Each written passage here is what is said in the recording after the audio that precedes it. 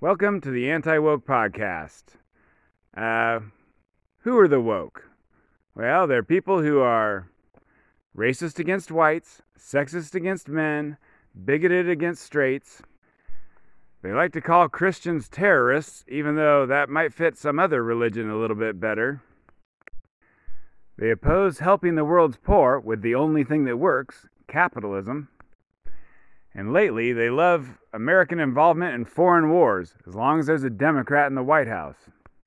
And so, I oppose all that stuff. So I'm like this decade's, centuries, millennia's, Rosa Parks, Hugo Chavez, Susan B. Anthony, all rolled into one. So I'm helping the downtrodden, one episode at a time, and let's start off by joking around with stuff that you're not supposed to joke around with. If Disney is secretly censoring the N-word from old Best Picture Oscar-winning movies, does that mean you should go buy it on Blu-ray? Or should you just pirate it and then go to Rotten Tomatoes and give Little Mermaid a bad review? The business of America is business. Well, it's that, and fighting climate change, and discriminating against straight white men. But it's mostly about business. If your grandpa wants to overthrow a government, he uses encrypted social media apps, Telegram, and WhatsApp. But if your 10-year-old wants to overthrow a government, they do it with Roblox. Women like high-status men, and slave girls are a type of woman. Now, who's higher status, a male slave or the owner? Is this an aspect of human history that we should study using modern DNA techniques? Or is that already going too far? And finally, no, I'm not talking about American slaves. If you think there are neo-Nazis in the Ukraine army, then you're a conspiracy theorist, just like the New York Times. All right, on to the show. The latest episode of the Coleman Hughes podcast has an interview with Razib Khan. And Khan has a PhD in studying like dogs and cats and what happened to them over the centuries. And now he has a Substack where he writes about humans and what happened to them over the centuries. And he mentions that British people went to Greece a few hundred years ago, maybe when they were conquering, the whole world, creating America, etc. And they looked at the Greek people, and then they looked at what they knew about ancient Greece, where it was a bunch of deep thinkers who invented geometry, etc. And they were like, these brown-skinned, tempestuous, vivacious women, etc., these people cannot be the ancient Greeks. They must have been replaced. And it turns out they were not replaced, but Khan is bringing it up because there was a lot of ideas about human history that have been either confirmed or denied by genetics. And I think what they do is, you go find a piece of a body from an ancient Greek person, sitting in a cave or something, and then you can run a DNA test on it, and now you know what the genetics of the ancient Greeks were, or any other kind of person you want to know. If you can find a piece of a body from a long time ago, and then sometimes you match it up with, if it's the last couple thousand years, maybe the Romans wrote down something. So you're like, oh, here's a piece of a body. The Romans said that there was a battle. Okay, that gives us the time frame, etc. But yeah, so I guess they used to think that the Greeks had been taken over by the Syrian slaves. I guess they had slaves from Syria. And he doesn't mention the brown skinness. I imagine the British are like, these people are too brown skinned. I don't know about that. Because it turns out that Greek DNA is a quarter Slavic, basically people from Poland. And that sounds to me like maybe today's Greeks are lighter skinned than the ones back in the day. But I don't know. Whatever. I will speculate a little bit, but not too much. I'm just relaying what this guy says. So then he says some interesting stuff about slavery. I think this is in general, not American slaves. So some, all, or none of this may apply to American slaves. But in general, slaves do not pass on a lot of their DNA in, whatever country or location that they go to. And this is for a few interesting reasons. So first off, a slave infant is not valuable. They're not, when can you put them to work? You can't put them to work until, they're like 10 years old. So you got to feed this mouth for maybe 10 years before you can put them to work. And they're not going to be a good worker then either, It takes 15, 20 years before you get a real good worker out of them. I mean, he doesn't say this, but maybe it's better to go to some other country and grab a full-grown slave than to try and make your own. I think America started growing their own slaves because they passed a law saying you can't bring in new ones. I should double check that, but I think that's right. Whatever, I'm going to be offensive about this. So, first off, it's not necessarily a good idea to raise a slave from scratch. It's expensive, so that's why you don't have a bunch of DNA to pass on, one reason. The next one is, you may have heard, but slaves are not super in control of their own lives and what's going on around them. So if a slave gets pregnant, or if a slave gets someone pregnant, and then there's a baby, that baby might get killed. The owner may not want that baby around.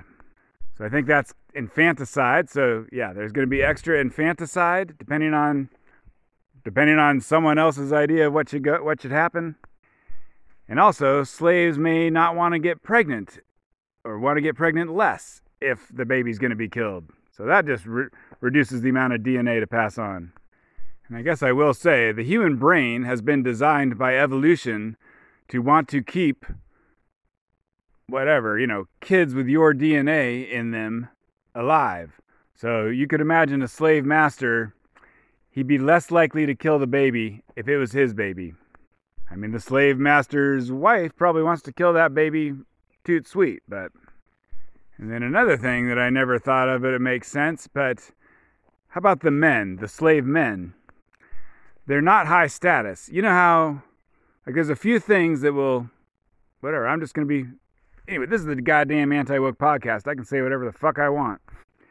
You know how it's easier to get laid as a man if you're good looking, or, if you're famous? I mean, there's a lot of things that'll get you laid. If you're rich, make it easier, make a woman more likely to like you. Well, we call those things status. And so, yes, high status, get you laid. Slaves are not high status. And so if I think, unfortunately, I think a lot of these pregnancies happen when they're teenagers.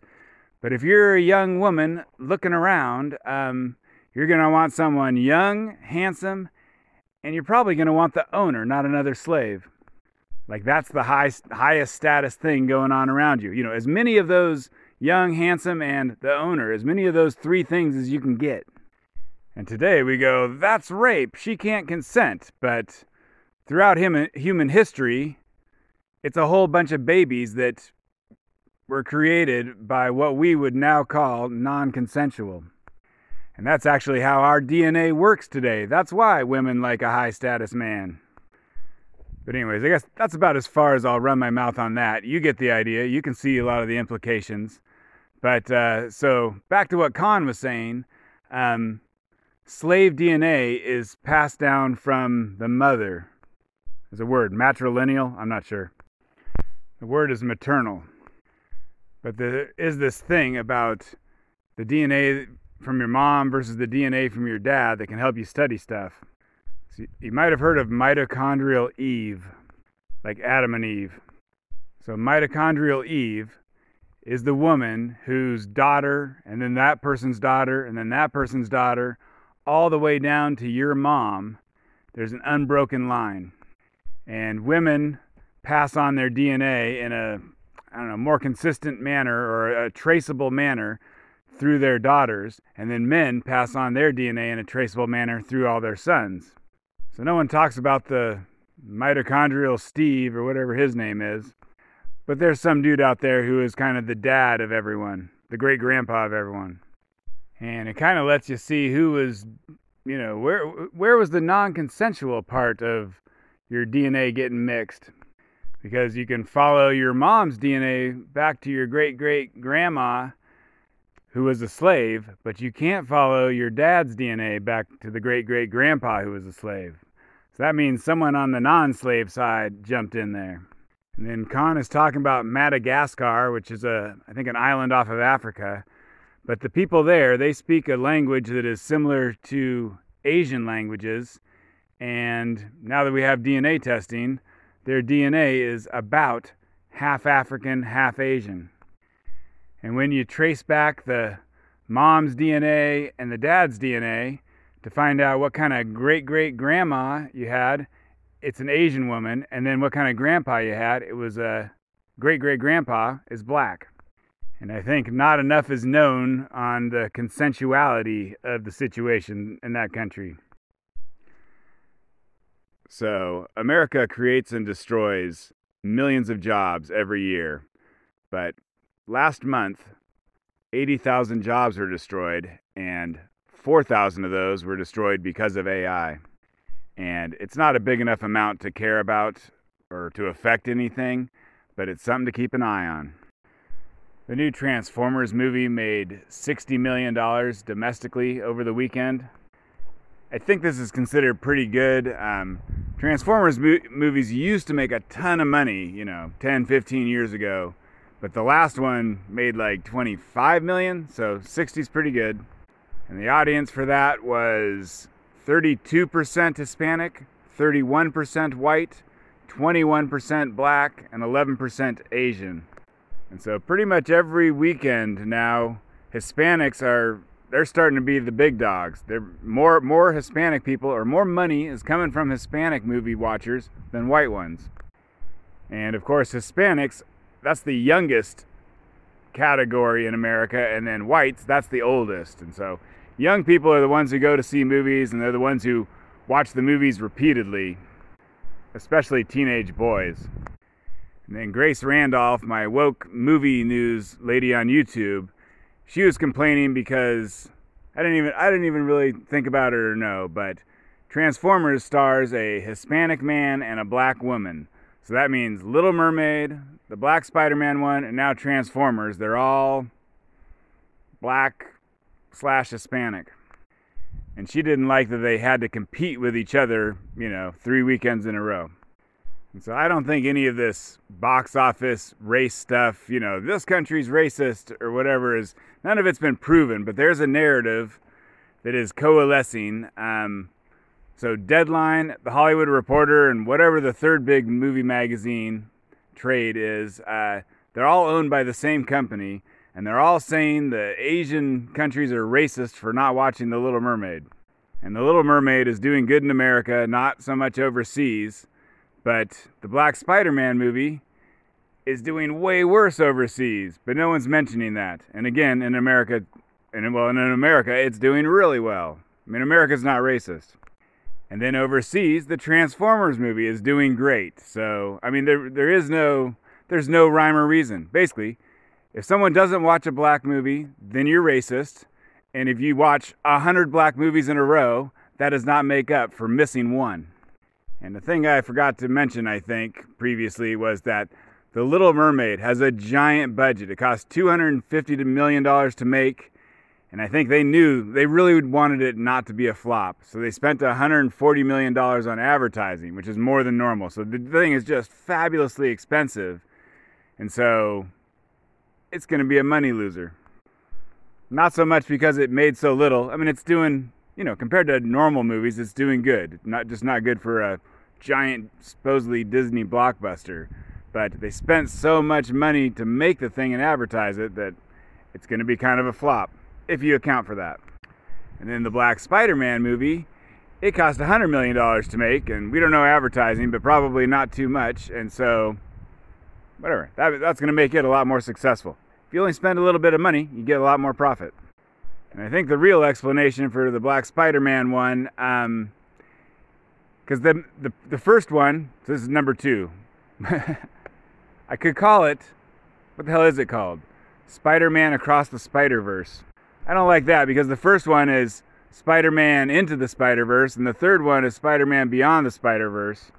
And if I call it Spider-Man 2, then I was just calling something else Spider-Man 3 that was a live action with a white guy anyways. But Black Spider-Man 1 was a flop at the box office, but then apparently it was a humongous hit on Netflix. People grew to love it. And I don't know, but I think that's like American Netflix, or maybe... Anyways, I don't think that's every country across the planet grew to love Black Spider-Man 1 because of Netflix. So, for some countries, Black Spider-Man 2 comes out and they're like, I didn't see the first one, never heard of any of this. So that's why it's not doing good overseas. And then in America, we're like, yeah, my kids watched that thing on Netflix 100 times. We're all going as a family. And an amusing issue has come up with this Black Spider-Man 2 doing pretty darn well. Now they want to do a live-action Miles Morales Spider-Man movie. And a bunch of people are like, yeah, finally, another good, after Black Panther, another good black superhero. And other people are getting ready. He's half Hispanic. That's racist. People are like, we got to have a black actor. Start making lists of black actors. We're going to have a black Spider-Man.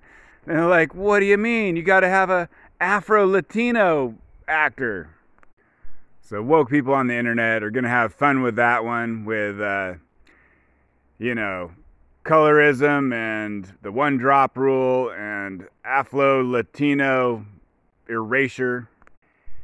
And then the other main character in that movie is Spider-Gwen, so you got yourself a Karen. And it's a multiverse with probably, with time travel, and maybe you'll go to the future and see their kids, and then the internet can fight over their race. Oh, and something that actually takes the wind out of the sails of all these movies, but it's just fun to talk about it in terms of Little Mermaid. But movie tickets have gone up 30% since 2019. Like, they're shooting through the roof. So Little Mermaid is being compared to Aladdin, the last Disney Renaissance live-action blah blah. And so it's making the same amount of money, but that means it's like 30% less people actually going to the theater because people are paying so much extra. So, most media outlets are just reporting the dollar amount, but I'm sure Disney is aware that, ticket sales for Little Mermaid are down by about the same amount that sales are down for Bud Light. And next weekend we got The Flash and Elemental, two supposedly big movies coming out one weekend. And Elemental is a Pixar, aka Disney movie, so every anti-woke person is hoping that one flops. And it's an allegory for racism. I was watching some review, they're like, yeah, they really laid it on thick about how racism is not good, and racism this and racism that. I think the fire people are black people, and the water people are white people, except the water people are voice acted by black people. I don't know. They got something weird going on there. It's something like, everyone says the fire people are criminals, but I can see you have a heart of gold. And because of all this, I went and looked up worldwide box office for movies this year, and 3 movies have made more money in America than they did overseas. Normally movies make more money overseas, but anyways, it was Creed 3, which is the black boxing movies, it was the Black Spider-Man 2 movie, and it was Little Mermaid. So, and those are all hits in America. America loves, white people love to watch movies with black people. Black people also like to watch movies with black people. Hispanics don't seem to care, and Asians, I'm not sure. But they don't do so good overseas, so it'll be kind of interesting to watch Hollywood. I mean, they must have already known this. Well, actually, I don't know, because Aladdin did really good overseas, and that's all people of color. But Hollywood movie theater, or studios, are known for bowing down to China and other stuff in foreign countries to try and make more money. And it looks like black movies, it doesn't help. It hurts. In fact, just based on I spent 3 minutes on the internet. I haven't checked other years, but just based on 3 minutes of looking this year's movies, black actors hurt a movie overseas a bit. Or it could be coincidence. You got this Netflix theory, the black boxing movie. America knows about Rocky, but the rest of the world doesn't, maybe. And they really think the whole world just didn't like what they did with Little Mermaid. So kids have their own social media site, and I didn't know it. I bet you don't know it either. And if you have a kid, they're probably on it right now, and you didn't, whatever. Let me put 2 and 2 together for everyone. So it's called Roblox. And I guess I thought it was a video game. I mean, it is kind of a video game. Um, People go around. They look like Lego people. Roblox was created in 2006, so it's pretty blocky. But apparently, it blew up during the pandemic when the kids were all stuck at home. And now today, 3 out of 4 kids ages 9 to 12 play Roblox. And the last time I used to play a lot of video games, I was playing Street Fighter 2. It's basically Mortal Kombat. And so you had 2 people. So I don't know if you could call that like a really simple social media video game. But you couldn't really talk to the other person, and you just would try and kill them. But with Roblox, I think you're not necessarily fighting. Well, okay, I'll talk about the gameplay in a second, but I think you can talk. You can talk to other people in your Roblox thing, and probably texting and voice. So, I mean, right there, if it has voice, I don't know. I think it has voice. It must for like 9-year-olds. Are they going to be typing all day long? Maybe they do. So that's a fancier social media website than frickin' Instagram or Twitter or whatever. They're like talking. I mean, basically, why am I surprised that the kids these days have something that's more hardcore? They're not doing their grandpa's crappy ass Facebook. They got something way more hardcore. And so while they're being super hardcore, they have something. I mean, what's the most hardcore thing in the world? Time's up. Money. Actually, quick aside, hardcore, that word comes from Britain, and it's like a type of gravel. It might have like broken up concrete in it or asphalt or something, but I think when you're building a road or a foundation for your house, you put in some hardcore.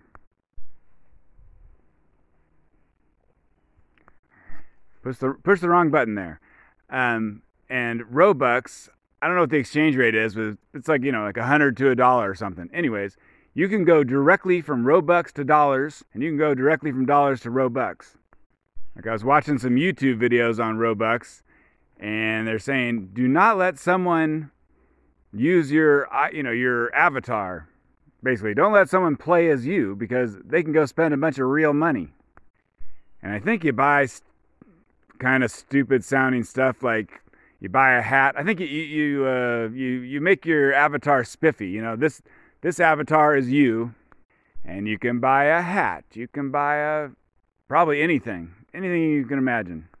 And I imagine they must have some rules so you can't buy like a dildo.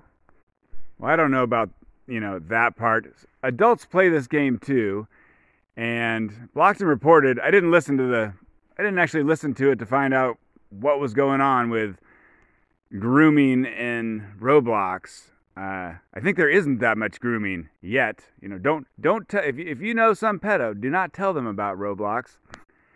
And there are safeguards in there that try and prevent. I don't know. Parents have to set up the account so that your kid can't chat to anyone they want. Maybe you have to approve each person. Like, oh, that's Timmy from across the street. Yes, you can chat with him. I mean, I don't know. It sounds a little sketchy. I imagine the media will start talking about this stuff here.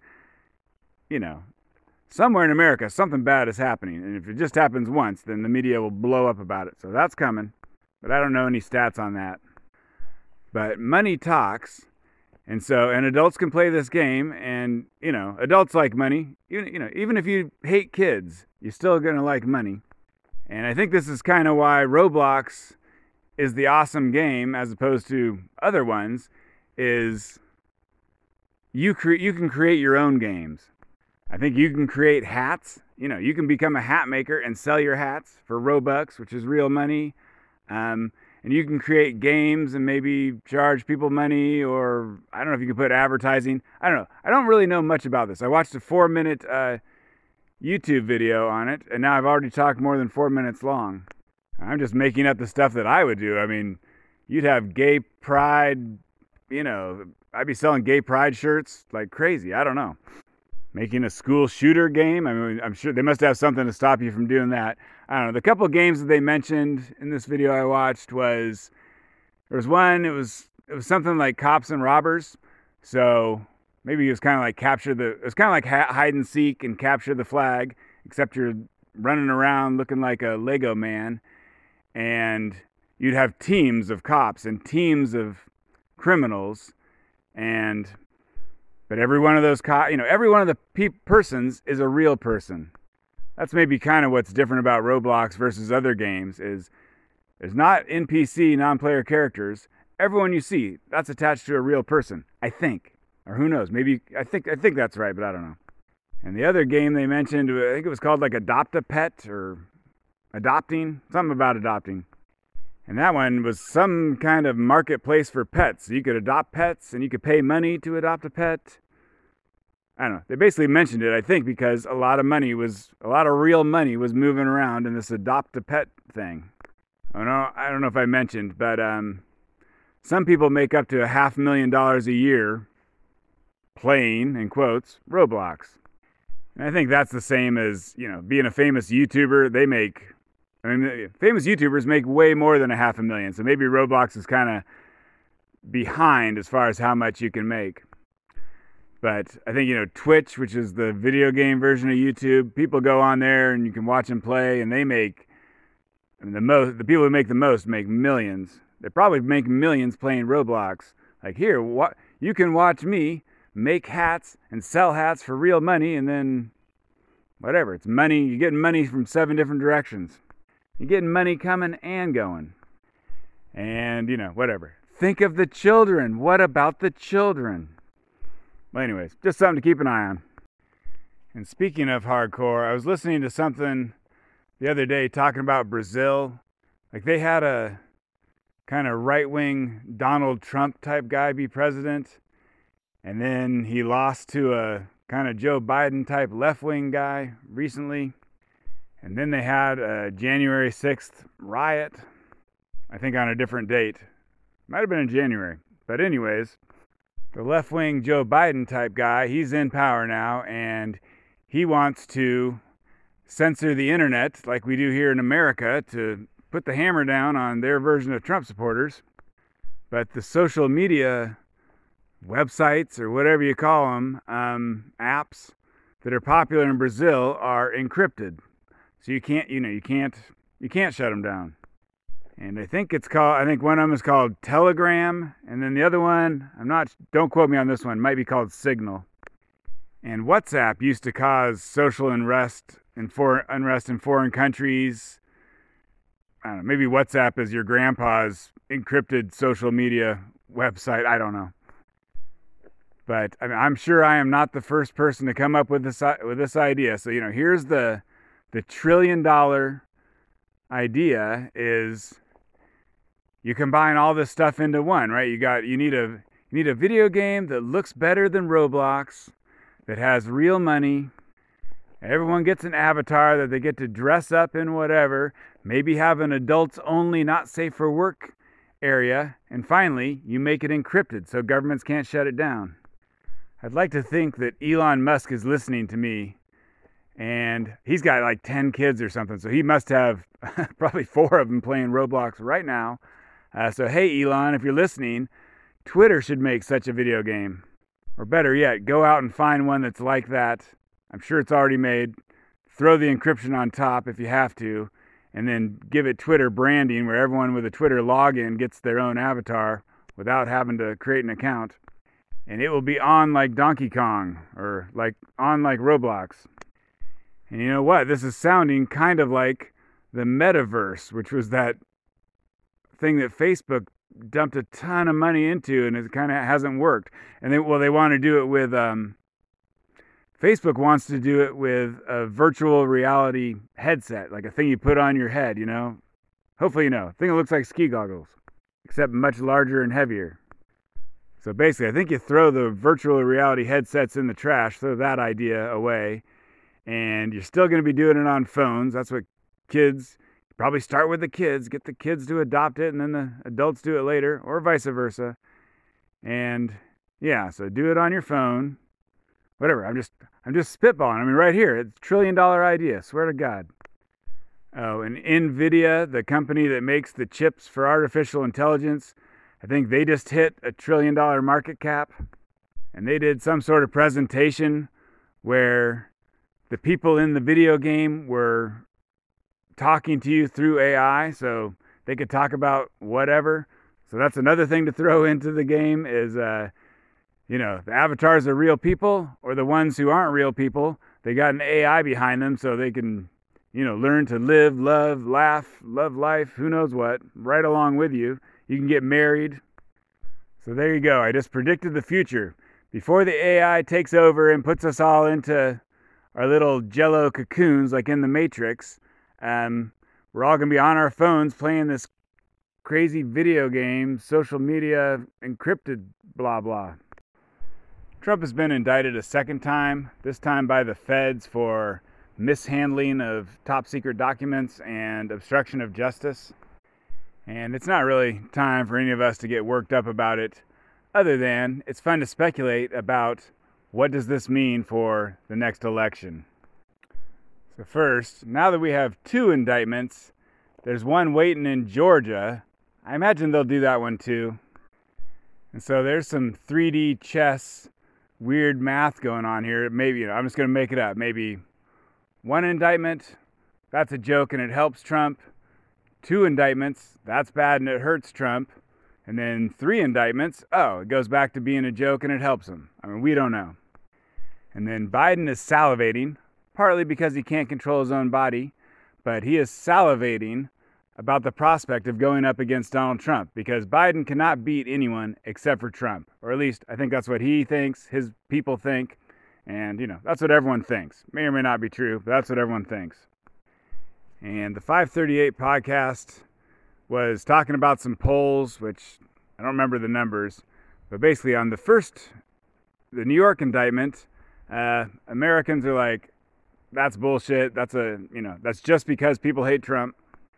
But then the polls say on the second indictment, they're like, oh, mishandling documents, that's a serious thing, whatever.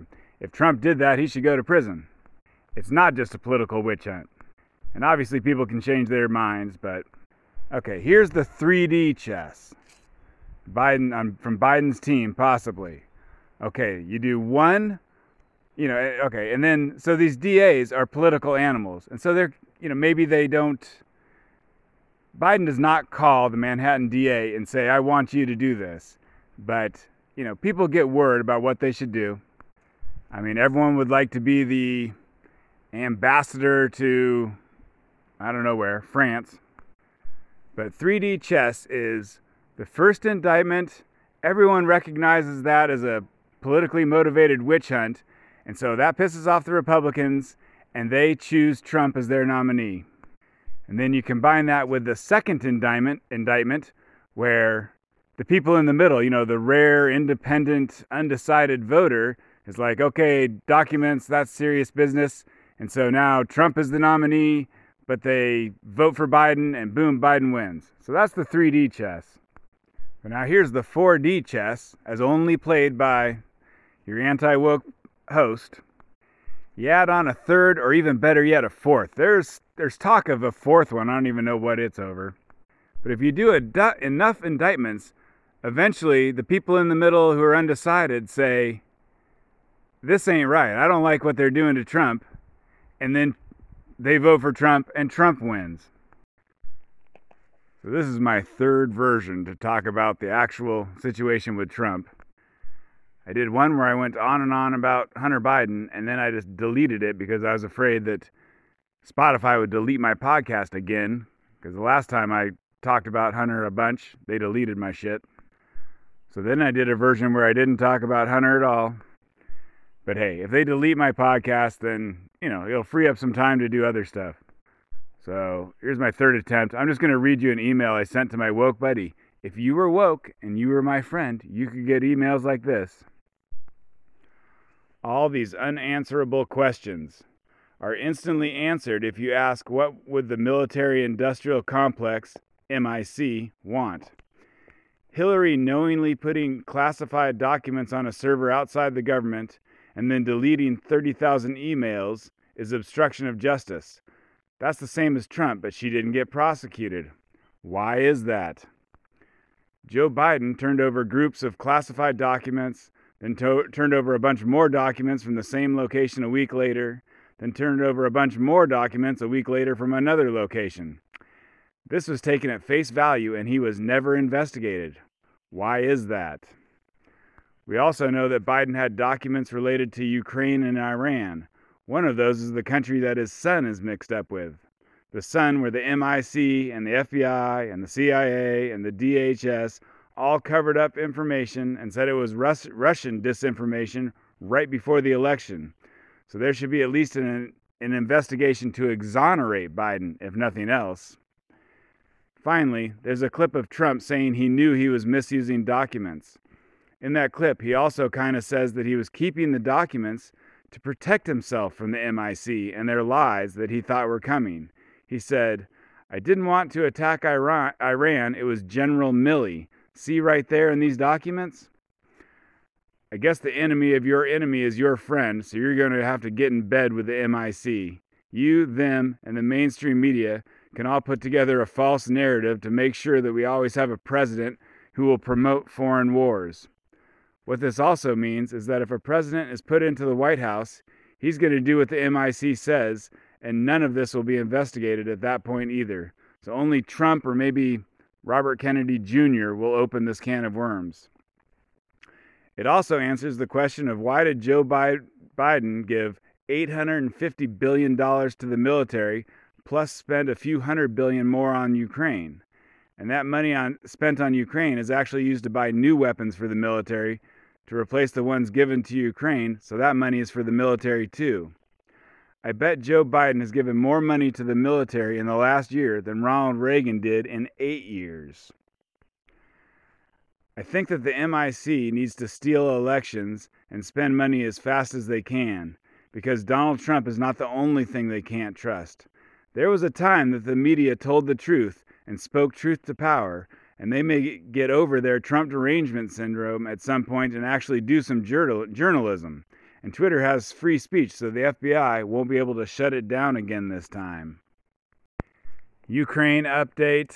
The New York Times published an article on the neo-Nazis in the Ukraine army. I mean, it's behind a paywall, but I think they mentioned that there are neo-Nazis in the army. That was probably one sentence, and then they had 30 sentences about why Ukraine is still good. But anyways, they don't usually say even the one sentence about all the neo-Nazis. And they mentioned that American mainstream media reporters will take pictures of Ukraine army people and they'll tell them to take off their Nazi paraphernalia. They'll snap the picture and then the guys will put all their shit back on. And then a week ago, a bunch of neo-Nazis, attacked some villages in Russia. And apparently these are Russian neo-Nazis. Russia has a bunch of them themselves. But they think that there's too many brown people in Russia. And so they moved to Ukraine. They're like, now I can breathe. Everyone's white. But Ukraine denies it. But basically they gave a bunch of American, I don't know if it was tanks, army vehicles. They gave a bunch of American army or NATO army vehicles to these neo-Nazis so they could go attack villages in Russia. And obviously this is a story the mainstream media is not talking about. But there you go. America to NATO to Ukraine to neo-Nazis. So America to neo-Nazis. We are arming them. And then they're attacking inside the borders of Russia. It's very safe and moral. And if you want this information from someone who's not hyperbolic and can be trusted and will source all their information, the Non-Zero Substack, Non-Zero Podcast, Robert Wright, look up any of that stuff. And then apparently this is the week of the counter-offensive. Yeah, Ukraine is going to take back land, they say, supposedly. And as of this recording, it doesn't seem like it's going that good. As YouTube guys I watch, where every day they give you an update on the so-called line of control, and it has not moved barely at all, or even at all. And people are saying that the West is pressuring Ukraine to do it when they don't want to. I don't know. And I guess it's understood that in wars, offense gets you killed, defense is easy. And so up until now, Russia has been on offense. Basically, it's easy for one person to sit behind a rock or whatever and then just kill a bunch of people as they all come charging in, right? So the people charging in, that's offense. And the guy behind the rock, he's ready for it. But so Russia has been on offense for I don't know how long, a long time, 6 months or more. And so all the Russians were getting killed. But now the Ukraine is going on offense. It's all the Ukrainians getting killed. I mean, that's probably what's happening exactly, but, you can't confirm it. And so, speaking of stuff that hasn't been confirmed, someone blew up the big dam on the big river in Ukraine. And both sides are saying the other side did it. There's actually 3 options. So either side did it, or it fell apart on its own because Ukraine shot it with a missile a while back. They wanted to make a small hole in it. And then there's a bridge or a road that goes across the top. And Russia blew up that road so Ukraine can't cross the river. Russia's on Russia's side of the river. Ukraine's on the west of the river. And basically, if you look at all the reasons why you would want to blow the thing up, Ukraine would want to blow it up and Russia wouldn't because Russia had control of it. And I think Ukraine blew it up because the reservoir behind the dam is where Crimea gets its water from, which is almost half of the reason for this war. My guess right now, I'm going to say 50% of this war is because America wanted to take money from the American middle class and give it to all the warmongering bankers and oil people. And the other half is because Russia wants Crimea because that's their childhood vacation spot for all the, old powerful Russian men. And also it's where the natural gas is in that area. But it was an amusing week to blow up this dam and then blame it on Russia because it just came out that there was a paperwork leak about the war a while back, and somehow just little bits of it keep coming out. And so the little bit that came out this week was that Ukraine was planning to rent a yacht with a 6-man team and blow up the Nord Stream pipeline. And they were trying to keep it secret. America got wind of that information. That was a couple months before someone, we don't know who, rented a yacht and blew it up with a 6-man team. And if you remember, the Biden administration line on the Nord Stream pipeline when it happened was, if you think Ukraine did it, then you're just a conspiracy theorist. The Nord Stream pipeline, one end was Russia, but the other end was Germany. So it's kind of strange to me about how Germany is so gung-ho in helping Ukraine. I mean, and the rest of Europe, maybe they're all just good people and good people do good things. But I heard a theory from the Mearsheimer guy. I've talked about him before.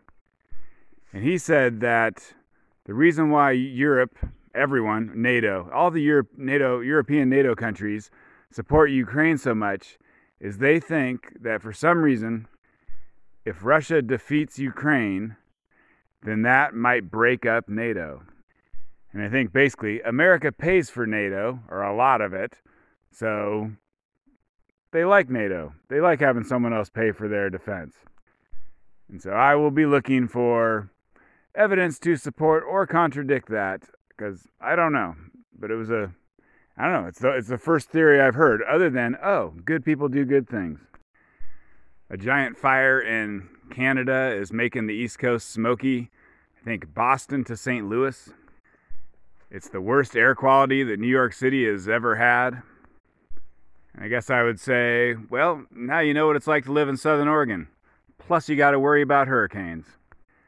Makes me think of a study they did probably over 10 years ago now, where they put together all the natural disasters. I don't think they did nuclear war and, crime. But anyways, the safest place in America, or maybe it was on the planet, was Corvallis, Oregon. Probably never heard of it, just some city in Oregon. I don't know if they redid that study now that there's more wildfires, if that would still be the safest place. But wildfires, that's got nothing to do with woke, anti-woke, or maybe everything with climate change. I don't know. My negative partisanship is I listened to a little BBC segment about the Canadian wildfires, and it got me thinking. Here's a clip. Asked about climate change and whether that is being discussed.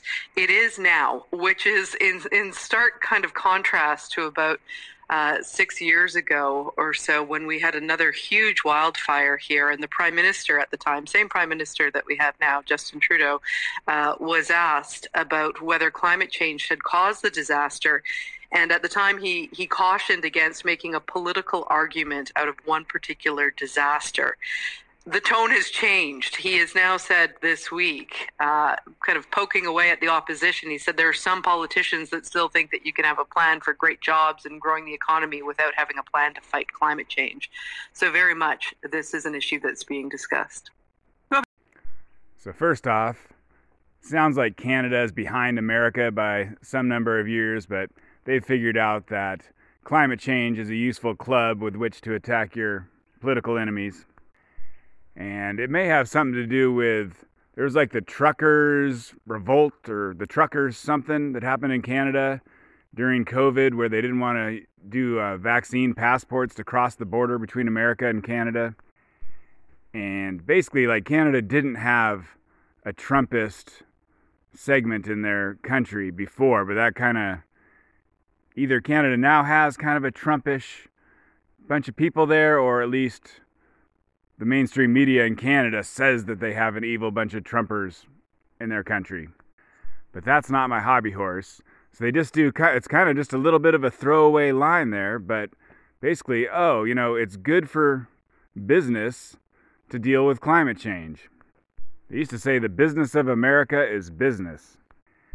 And so now, in North America, maybe the business of businesses is dealing with climate change and discriminating against white men. And so there's this saying, never waste a crisis. There's a global pandemic. Start spending money like crazy on all the things you always wanted to spend it on, but you couldn't. I mean, lots of examples of that, BLM, January 6th, etc. But so wildfires and climate change, that makes my mind turn to ESG. Kind of like in the spring, how a young woman's mind turns to thoughts of love. And I'm going to say what ESG is again. I don't know if I have any longtime listeners who are like, you explained it every time, I'm tired of it. But I'm trying to get the explanation shorter. But I want anyone who just happens across this podcast to at least know what ESG is when they're done. And so ESG is why all the companies in America and around the world are so woke. Think of Bud Light and Target. And it's where retirement funds and banks use the general public's money to control the corporations and make them woke. And it stands for environmental, social, governance. Environmental means do stuff for climate change. Social means replace white men with women and people of color as employees throughout your company. And governance means replace white men with women and people of color at the board of directors level. I think that was pretty good. That was pretty short. And right now, the best chance that I see to fight wokeness and ESG is, if you want to fight that stuff, you need to elect Ron DeSantis, have him, in charge of the Department of Justice, and then use what's called the fiduciary duty. And I imagine my listeners are not all, well, first off, I think 65% of my listeners are in America. So 35% of my listeners are not even in America. So, I don't know if those people would like Donald Trump. Anyways, it's a variety of people listening. So, you may think, Donald Trump will fight wokeness. Yeah, he's going to fight wokeness like he built a wall, which is to say he won't, and he didn't. And I'm a lifelong Democrat, although I may be changing. Are the Democrats going to fix this? No, it's too useful to attack their enemies. And then most of the other Republicans, they only care about like two things: lots of war and lowering taxes on the rich and putting the tab to the middle class.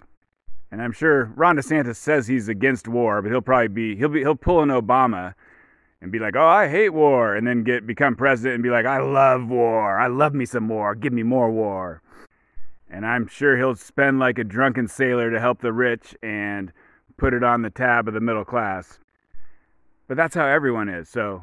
But but at least I think there's a good chance that he would fight wokeness. So that's why maybe I'm coming out. That's my recommendation. I'm transgender, and I support Ron DeSantis for president. And so, just like it's illegal to discriminate against whites and men, and also white men, but we let it go on, it's because it's the Department of Justice. So the federal police law, legal blah blah. If the DOJ lets people discriminate against whites and men, then you can do it, basically. And the DOJ, the head of the DOJ is supposed to be independent, but the president chooses the person who's in charge of it and can fire the person who's in charge of it. So basically, it's the president. The president controls all that. And so just like it's illegal to discriminate, but we still do it, a lot of ESG stuff is illegal, but we still do it. And so it's illegal under the fiduciary duty. I don't even know how to spell that, and I'm a phenomenal speller. And I don't know if a person can go to jail if they break their fiduciary duty. They probably could, but no one ever does. But a famous example of it is if you have a stockbroker who advises you, they have a fiduciary duty to make you money. If they have a backroom, backwoods, reach around deal with some company to kind of rip you off and sell you stuff at a higher price than they should, so that company makes money and gives a kickback to the stockbroker. Anyways, they're breaking their fiduciary duty. But I think board of directors, people in charge of corporations, have a fiduciary duty to the stockholders. So, lawyers have a fiduciary duty to their client. A lot of places people have a fiduciary duty. It's kind of hard to say. Should I say FD instead? Or maybe the fidouche. But so, hiring an unqualified black woman, that is not, that's breaking your fidouche, because, what your company needs are people who do the job well. And so, that's how you make money. So hiring someone incompetent because of their genitalia or whatever is breaking your fidouche. People still do it. Although that one's not so cut and dry. It's more obvious with boards of directors. But it's real obvious with climate change stuff. I'm trying to think of an example. Well, a lot of times you'll hear companies say that they only buy green energy. So, and that's more expensive. So, all the electricity for your company comes from wind and solar, and it costs more. So, that is not fiduciarily responsible, because you're paying more when you don't have to, but you're doing it because of climate change. But so, first off, who the hell is going to prosecute you for that? I mean, the shareholders have to sue you, and then woke judges are going to throw it out. Anyways, that's a very tricky bunch of knots that's, so hard to untangle. It'll be crazy. We'll see how that goes. But here's the thing that I thought of. All this talk is because of this little thought. The federal government is giving out tons of money, to, in quotes, stop climate change. And basically, I don't know all the things they're doing. They got money to help people buy electric cars. But you could imagine maybe they'll give you some money, a kickback, if you buy all your electricity from solar and wind. In which case, you're not breaking your fiduciary duty. And in fact, maybe, if it's enough money, then you're only breaking your fiduciary duty if you keep buying what was cheap electricity but isn't after the kickbacks or the rebates. So the government and its money, it really is quite a powerful thing. I mean, basically, you have to go to the very top. You'd have to stop the government from giving away free money for fighting climate change, because, think of it like a pyramid. So at the top is the government. They give away money. Now, every company, everything below them, basically the corporations, they have to do woke stuff because you get free money for doing woke stuff. And the only way to stop that is to cut off the head of the snake or whatever, chunk off the top of that pyramid. And it's similar with ESG lending, where banks, will give you a slightly lower interest rate if you do ESG stuff. Well, then the only shareholders who are getting screwed over by ESG is the shareholders of the bank, right? Every company that gets money from the banks, their shareholders are benefiting from racism and climate change fighting, except for the bank shareholders. And so, and I guess I don't know why the banks are so woke and make everyone else be woke. But you'd be a dumbass as a corporation to turn down the bank's free money. And so, I don't know. Once again, what's above the banks? Only the government. Let's cough up the short segments hairball. There was a small mass shooting this week. VCU, Virginia something University. At their location, a local high school was having a graduation, and a couple of black boys were in a beef, and one of the black boys went and shot a bunch of people. Maybe one dead, not sure. So I think that means in the national news, as I follow it, according to NBC Nightly News, that is now 4 white mass shooters, 3 black, 2 or 3 Hispanic, 2 East Asian, a South Asian with a Nazi flag. So whites are losing the crime game in total numbers. I think per capita, East Asians are losing. But it's getting too hard to remember these numbers. So, whatever. At the beginning of next month, I'm going to reset all the numbers and start over. And I was thinking it'd be amusing to restart right now, and then you just have 1 black mass shooting. But that's not fair. I think that's called p-hacking. It's a thing for why scientists can't be trusted, because usually they're just too dumb to know that they're misusing statistics. But p-hacking would be like, say you're doing a study on 2 football teams, and you want to see who's better. And so you go, okay, what my study is going to be, they're going to play each other, and whoever's the winner, that's the better team. And that would be fine. But p-hacking would be like, at halftime, one of the teams ahead, and you say, okay, that's good enough. We're going to stop the game now and declare whoever's ahead the winner. And it would be okay if before the game starts, you say, okay, for our study, whoever's ahead at halftime is the winner, but you can't decide after the game has started. So anyways, that's why July 1st, we're going to restart. You got to declare it in advance. And so I've been losing a lot of weight, and I've been doing it by eating a lot of ramen and a lot of popcorn. And so I've been eating chicken ramen, because you can get those for $7 on a 24-pack on Amazon. But if you read reviews online, what's the best flavor? It's Oriental flavor, if you remember that one. But ramen got woke, and it's now called soy sauce flavor. But it's $24 for a 24-pack on Amazon, so I don't know if it's still the best. But with ramen, if you break it up before you put boiling water on it, then it ends up with a whole bunch of bites. You get, 100 bites out of your little 400-calorie ramen. And so that's what I recommend if you're trying to lose weight, is find stuff that doesn't have too much calories, it tastes good, and it gives you a lot of bites. Because it's more satisfying if it takes you, 5-10 minutes to eat it. And the other thing that does that good is popcorn. And I wasn't doing microwave popcorn, but it makes the microwave really messy and the popcorn's not that good. Anyways, here's what I recommend. On Amazon for $10, you can get a silicone, not silicon, bowl for making popcorn. And then you just buy the kernels.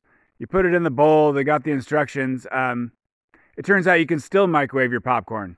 The whole microwave popcorn in a popcorn microwave package is horseshit. If you just put popcorn in the microwave, that pops it. And then I recommend you get a big bowl, you transfer it into the other bowl, but before you do that, put in some oil. What works pretty good is olive oil. So put some olive oil at the bottom of your bowl, throw the popcorn on top, stir it up with not your hands, because your hands will get musty. Stir it up with a spoon, put salt on it, and there you go. And popcorn salt, you want fine-grained, like powdery salt. Normal salt just hits the popcorn popped and falls to the bottom and doesn't work. But popcorn tastes great and gives you it takes you 10-15 minutes to eat 400 calories worth of popcorn. It's a great diet food. And Disney, they bought Fox, and with Fox, they got the rights to the 1971 Best Picture French Connection. And even back then, Hollywood was anti-racist, And so Gene Hackman, the star, he says the N-word, but it's to show the audience that you shouldn't be racist. But anyways, Disney's doing their woke thing, and they have secretly gone and changed all the streaming versions of The French Connection to take out that little part where he says that, which changes the meaning of the whole movie, because now you're like, he's a racist? What? I didn't even know. And then they made up some story about it being a director's cut, but it doesn't matter. There's this YouTube guy I watch. He does movies. Dan Murrell. He's him and Grace Randolph. That's the two ones I watch. And he's woke, but he's complaining about Disney doing this. And I don't know. I don't think it's going to bring him over to the dark side, but you never know. Actually, all it did to him was make him say, see, now you got to buy it on Blu-ray, and then they can't change it on you. When he should say, what you do is you pirate it, especially if it's Disney. Let's do an update on my Facebook life. So there's that girl. She's 50 now, but she was the hottest girl back in high school. Been communicating with her a little bit. And so I learned that someplace in Germany, Hamburg, so where the hamburger comes from, I guess, they have outlawed new construction of single-family homes. Basically, you got to make condos and apartments, and it's all climate change related. And so, you heard it here first. American cities are going to start doing that. It's going to be a while. But I went trolling on Facebook and I said, we need to ban single-family homes. They put out too much CO2. And so my one buddy who never gets my jokes, he's like, I live in a single-family home. I just bought it. What are you saying? And so I told him another joke that he did not get, which was, it's okay. You're doing enough for climate change by not reproducing. And F-bombs incoming. But so the girl that I was talking about, she replied on there, and tits are GTFO. And that was because we had been talking previously about something, and I had told her tits are GTFO. And so that stands for tits or get the fuck out, TNA tits. And I'm not a young hip gamer, but I guess that's who say that phrase, or, gamers in 2010, I think.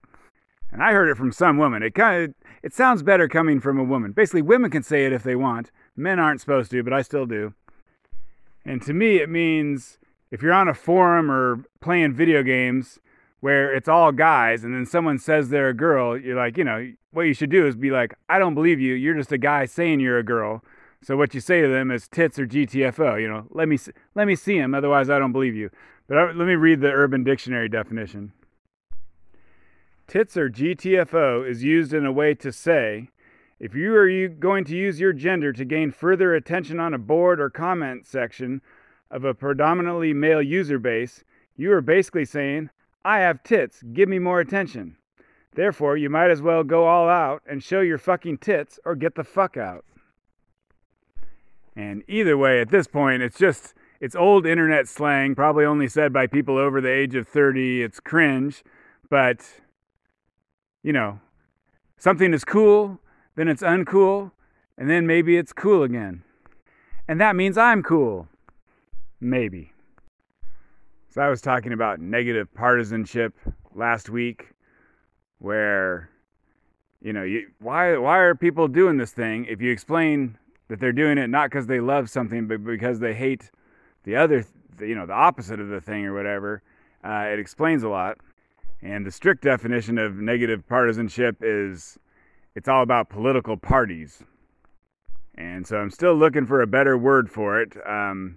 But maybe what we got going on now is like negative cultural partisanship. It goes beyond, it includes all the political parties, but it's bigger than that. It's half of America versus the other half.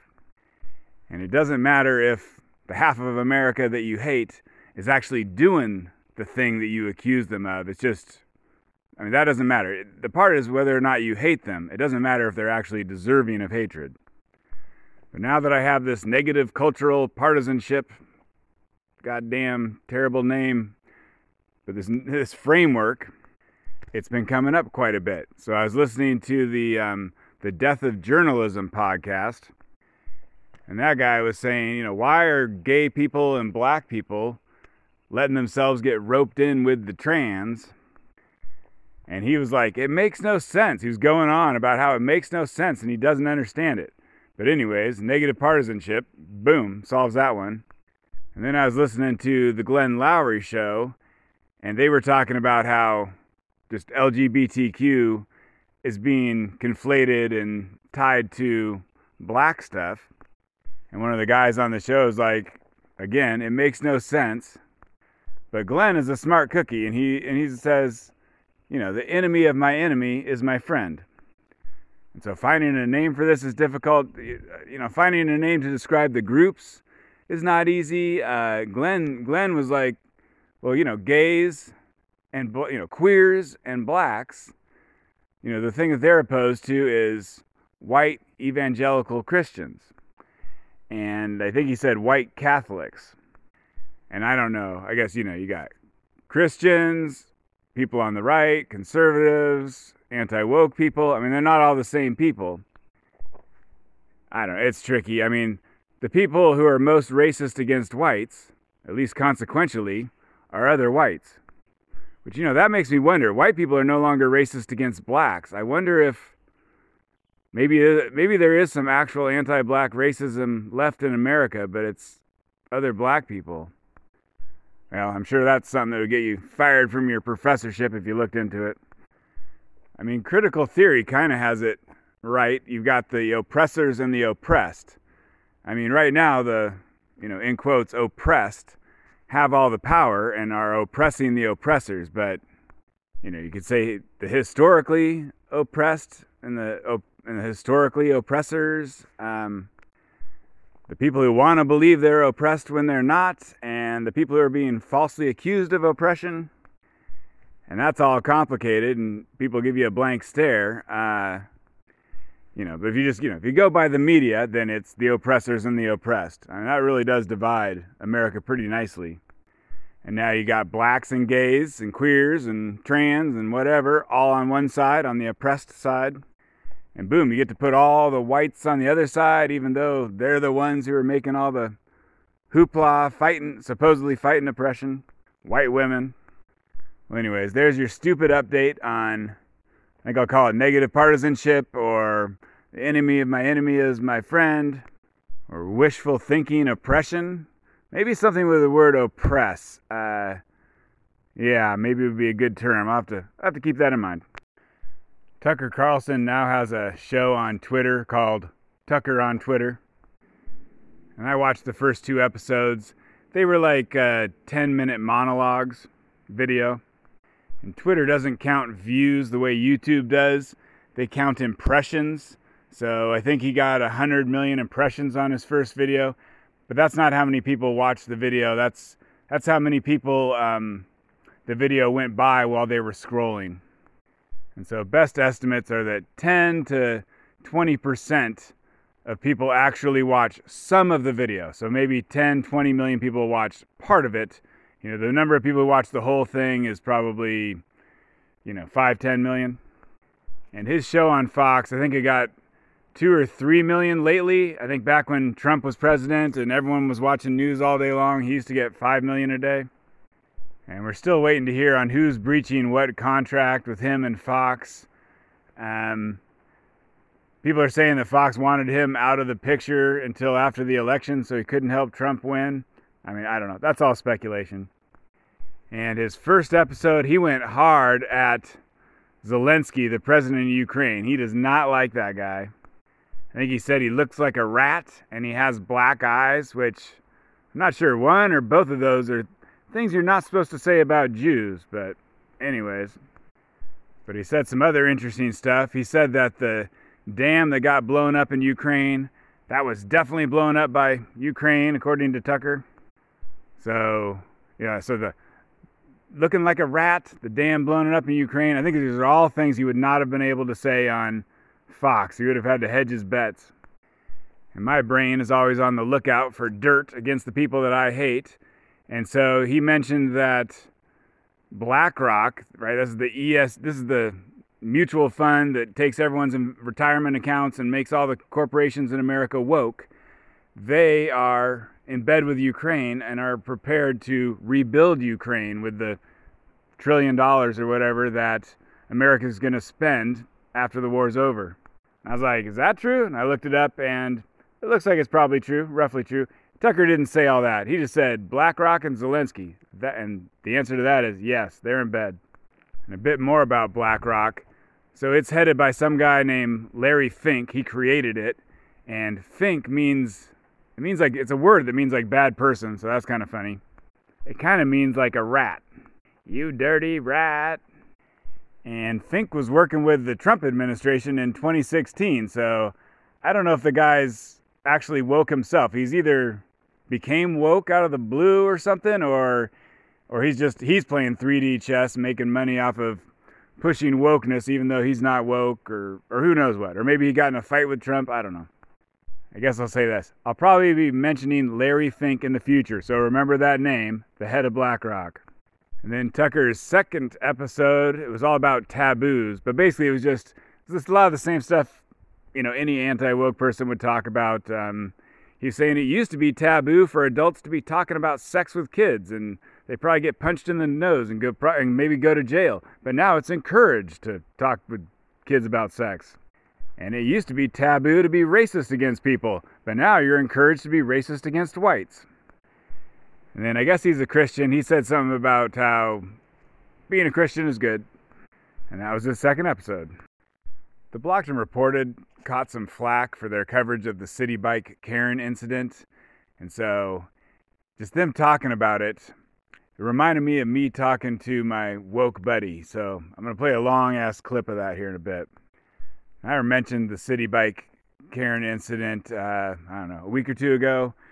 But I think there's more information now. So as a reminder, City Bike is an electric bike that you can rent with an app on your phone. And then you ride it from station to station and it gets auto-locked. And there was a short video that went on social media of some young men, black young men, kind of, arguing with a white woman, a Karen, over a bike. And I think now that I know what I know, the white woman was completely and utterly in the right, and the young black men were completely and utterly in the wrong. But for a little while there, some media outlets, not the big dogs, but just people on the internet, did a hate crime hoax out of it. She got, they falsely accused her of racism. Her hospital that she works at put her on a leave of unpaid absence. I want to say that she raised maybe $200,000 for legal something or others from a GoFundMe, and then the black boy, one of them raised $100,000 for a legal GoFundMe. I mean, he doesn't have any legal fees, but he got a free $100,000 out of it. And then her legal fees would be suing people for defamation of, they said she was stealing the bike from these black boys, men. I mean, they're young. I don't know. Sometimes they call them teenagers, but I think they're in their early 20s. And either way, they're huge. So this tiny little white lady in her 40s is like stealing a bike from these gigantic 5 black men. I mean, it's ridiculous. Anyone who sees the video should go, that's not this is not a case of a white lady stealing a bike and America's racist. But anyways, people are so stupid, you tell them that, they're like, oh yeah, white lady stealing bikes from black men. I mean, people don't think about it too long. They just go, I'm white. I enjoy making false accusations of racism against other whites. I can have a little bit of fun and then move on, and please don't tell me any of the facts. And then Nate the lawyer, he's an African-American lawyer on YouTube who did like a super breakdown of the whole thing. If you want to see, there's the receipts. She had receipts, and then the black people, they had receipts. So they released their receipts, and their receipts proved that they were in the wrong. So everyone had receipts, all of it proving the same story. And I had previously theorized that maybe the men were, trying to get the woman to check it out on her account, and then they could basically steal the bike, and she'd have to pay for it or something. But it turns out what they were doing is they were squatting. This is a thing you do with city bikes in New York City, because apparently there's some sort of hourly rate for the bike, and then you go park it in a special in a certain spot, and it gets locked up. And then if it sits there a certain amount of time and no one else checks it out, then you can rent it again for free. I think the idea is, Like, oh, you locked up the bike in a place that no one's ever going to rent it. It's just going to sit in this random location that's not a hot spot for people renting bikes. And so, hey, we'll let you take it for free if you'll take it away from this location, and and hopefully you'll take it to somewhere else where more people are around and they will rent it. And so what you can do is you just be a big man, and in this case a big black man, and anytime someone wants to come up and rent the bike that you just locked up, you shoo them away with, a threat of violence, and that way you can get the free ride off of it. The bike has to sit there for it wasn't clear, maybe 15 minutes. So you got to shoo people away from your bike for 15 minutes, and then you get the discounted rate. And so this goes to the Blocked and Reported podcast. I guess I listened to it, and it got my dander up, and now I'm talking about it. Hopefully some of you guys listened to it. Otherwise, you'd be like, I don't even know what the hell you're talking about. Who cares? In fact, who cares? That's going to come up. Blocked and Reported has two people. It has Jesse, he's like a reporter. He's a tall Jewish man, and he's a reporter. And then it has Katie Herzog, who's a short white lesbian lady, and she's also a reporter. And Jesse is not woke when it comes to transgender stuff. He kind of became famous by doing actual research and reporting and investigation into the transgender issue and kids and puberty blockers and stuff like that. He did that several years ago, but he's not woke on that. I wouldn't say he's anti-woke, but he's not woke on that. But when it comes to race, he's still woke. And then Katie Herzog, I've said many times, she may be my favorite. It comes and goes. A year ago, she was my favorite commentator, period. I'm not sure who's my favorite right now, but she is anti-woke. She's balls to the wall. She's awesome. And I don't know how I don't know how their podcast is so popular, but I think they have over 10,000 listeners paying them $5 a month. So that's $50,000 a month. They're making $500,000 a year that they have to split up, or more, probably more. An update on my podcast. I don't know, it's 2 or 3 years later. I'm starting to have about 200 people listen to each episode, and I make zero money, but still, that's actually better than most people's podcasts. But they'll mention this stuff. But Blocked and Reported, because it's such a famous podcast, it has a dedicated Reddit page that apparently is active with tons of listeners talking with each other. And I think their City Bike Karen episode was actually behind a paywall, so I didn't hear it. But I think at least Jesse, maybe even Katie, was like, I believe the young black men. I believe that this white woman was at fault, and these 5 young black men were, innocent as the driven snow. And so the people on Reddit were like, that is fucking ridiculous. You're an idiot. They'll mention it in this clip, but anyways, it blew up on their little Reddit thread thing, and so then they did a response to the Reddit thread, or anyways, you'll hear the clip. But anyways, it just reminds me, when I talk to my woke buddy, I think just like everyone wants to think that what they believe is true. They don't want to think that, that they're believing just tons of false things. And it's, I haven't mentioned this in a while. The reason why I started this podcast was because I would have arguments with my woke buddy. But, with a cell phone, you get that lag and you end up talking over each other. Plus, we talk over each other anyways. And so he wouldn't let me get my facts in, my words in edgewise. Sometimes I do the same to him. So I created this podcast to lay out, in a more calm, time-efficient, lackadaisical manner, all the facts that I wish that I could have said to my woke buddy when we're arguing.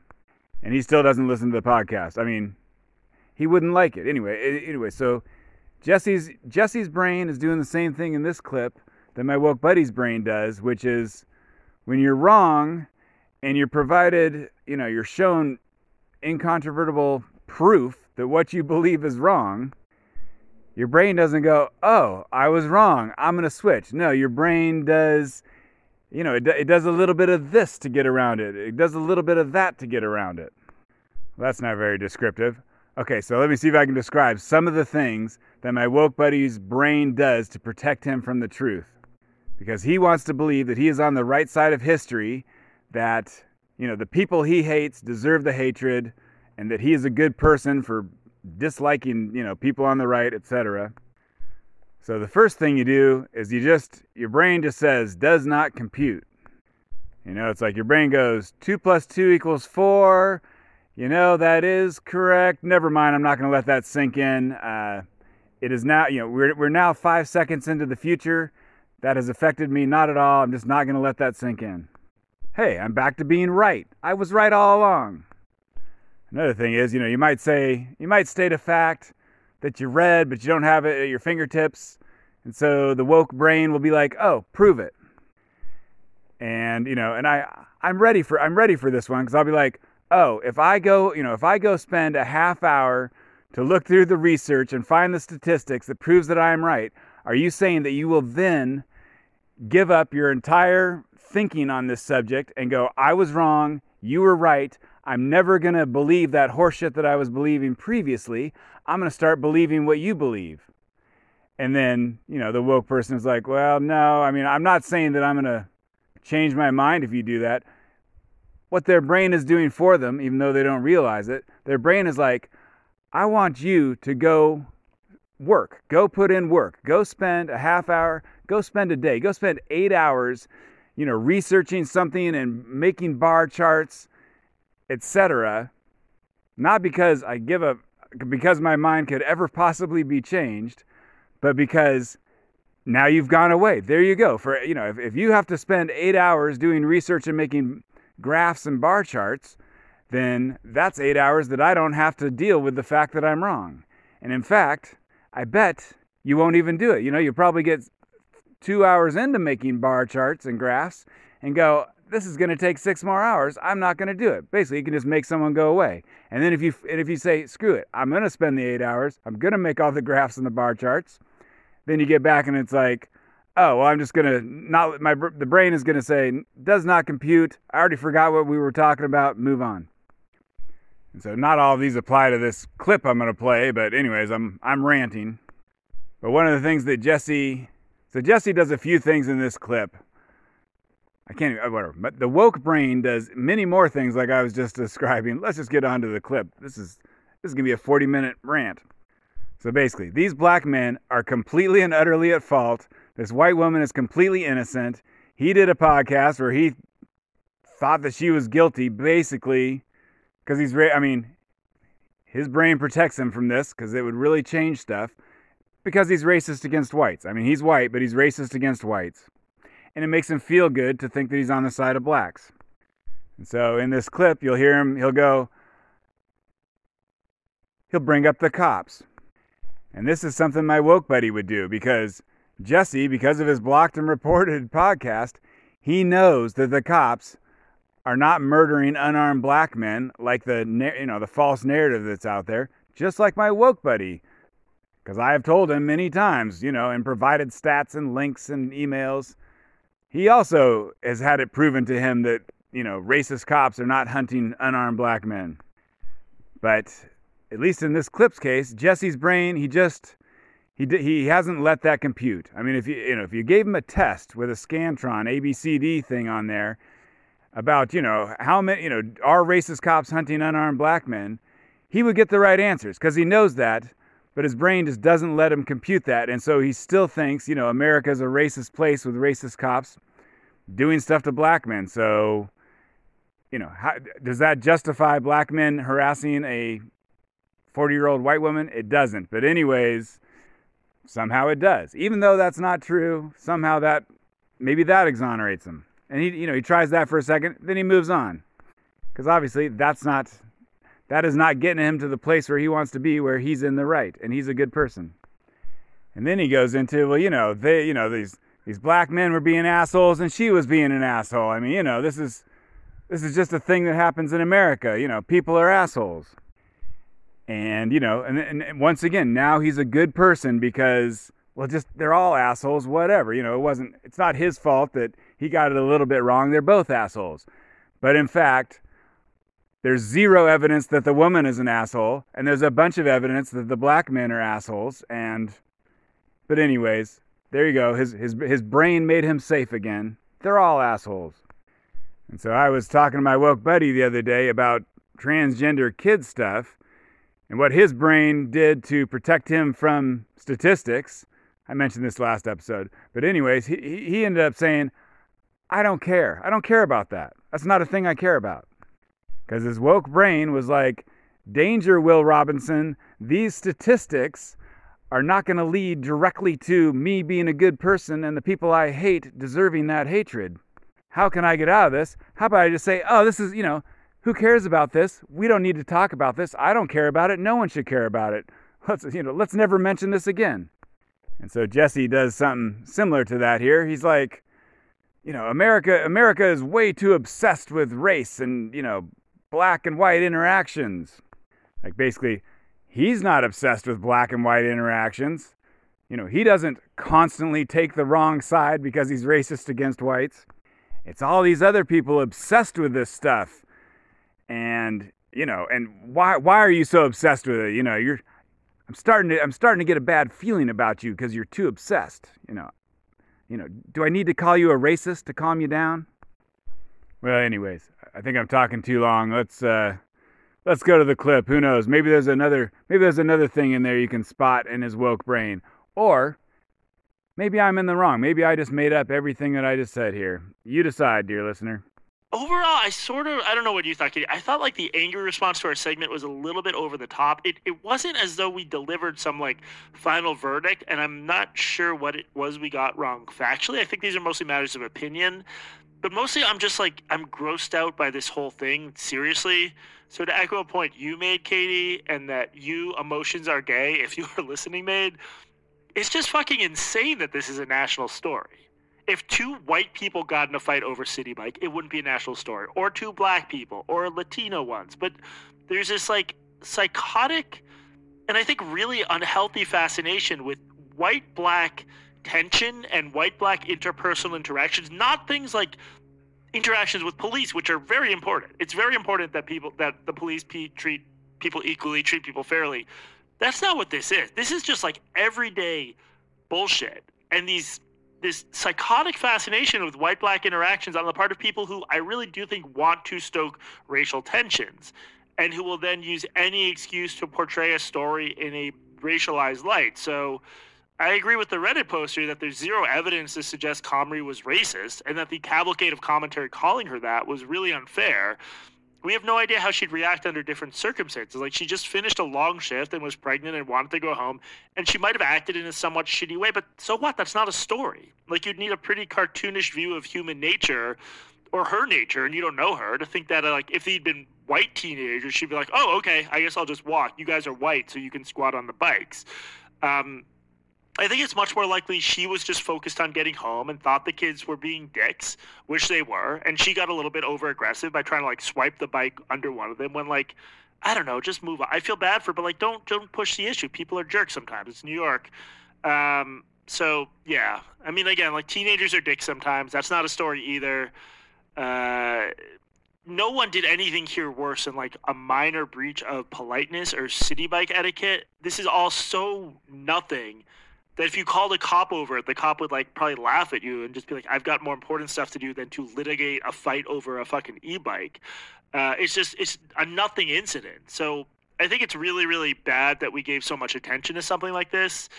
But we end up getting dragged into it as a show because otherwise it does spiral into something really insane and unfair that can cause someone a lot of reputational damage that isn't warranted. But I sort of hope we never have to talk about this very dumb story ever again. And did you have any final or further thoughts on this, Katie?